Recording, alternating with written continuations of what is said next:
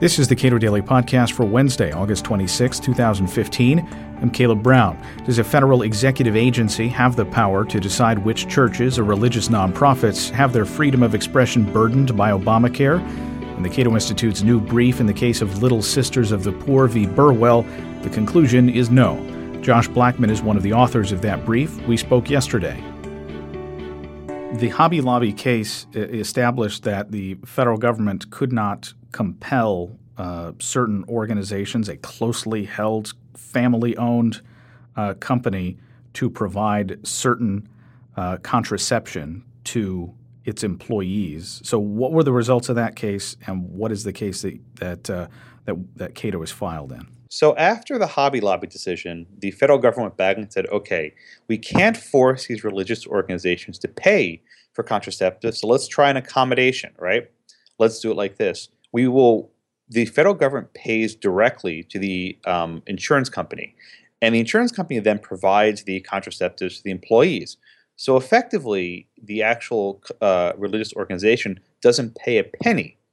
But what changes is that the insurance contract, what's called an ERISA arrangement between the organization and the insurance company, is amended. And the religious organizations, for example, the Little Sisters of the Poor, these are an order of nuns, they say that they're complicit in sin because they're now contracting with an organization that provides these emergency contraceptives. And this, they claim, violates their religious liberty.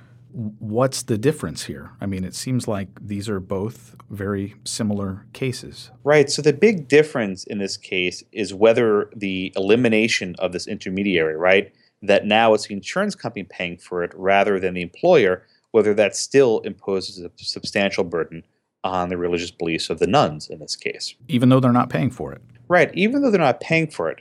Now, what I'd like to stress is that the brief that the Cato Institute filed, I authored it along with my good friend and colleague, Ilya Shapiro. Our Cato brief doesn't address the question of whether this burdens a religious belief.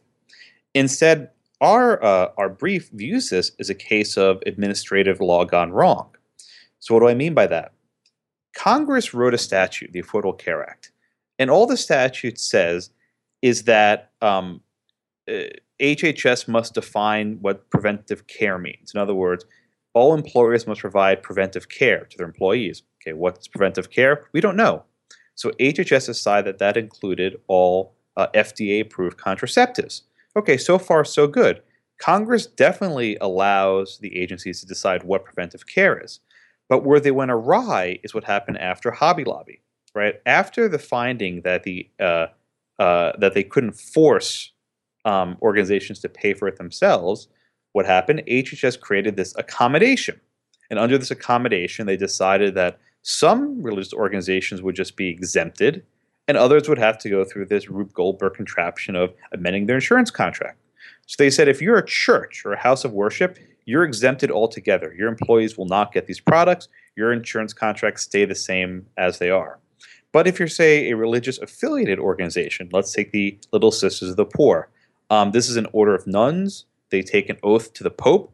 They are pretty Catholic, and there's not much of a doubt about that. But because they're not an official church, HHS treated them differently and said, okay, we won't exempt you. We will decide that because you're less worthy, you have to go through this accommodation route.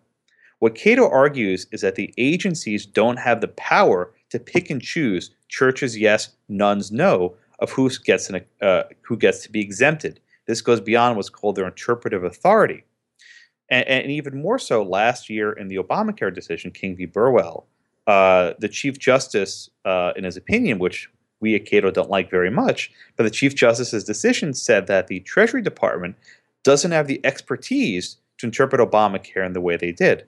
We argue here very similarly that the Department of Health and Human Services lacks the expertise to decide which religious organizations are worthy of an exemption. And this is Little Sisters of the Poor, not a church. It is a religiously affiliated nonprofit. Exactly. So the HHS defined church to be very narrow, basically a house of worship. But if you're a group of Catholic nuns who take a vow of obedience to the Pope, you're considered not religious enough. And effectively what happens is the government says, well, we think the employees of a Catholic church are likely to also object to the contraceptive mandate. But we don't think the employees of the Little Sisters of the Poor are likely to object. I mean, this is a very silly conclusion by the government, and one that they absolutely lack the qualifications to make. What is the argument of Little Sisters of the Poor here? So the Little Sisters argue that forcing them to change their insurance contract to work with these companies to provide contraceptives makes them complicit in sin. They argue that this violates their right to free exercise under the Religious Freedom Restoration Act. This is an argument that, for better or worse, the lower courts have rejected. Every lower court that has approached this question has said that no, this does not impose a substantial burden on free exercise. The Cato brief takes a different position, says you don't need to go down that road. The threshold question is not whether it burdens religion, but whether the agencies have the authority to act in the first place. And we hope the Supreme Court supplements what's called the question presented and considers this preliminary issue, which would avoid the need to go down the more complicated route of deciding whether this burdens the religious exercise of the nuns. Josh Blackman is an associate professor of law at the South Texas College of Law and author of Unprecedented, The Constitutional Challenge to Obamacare. You can read Cato's brief at our website, cato.org.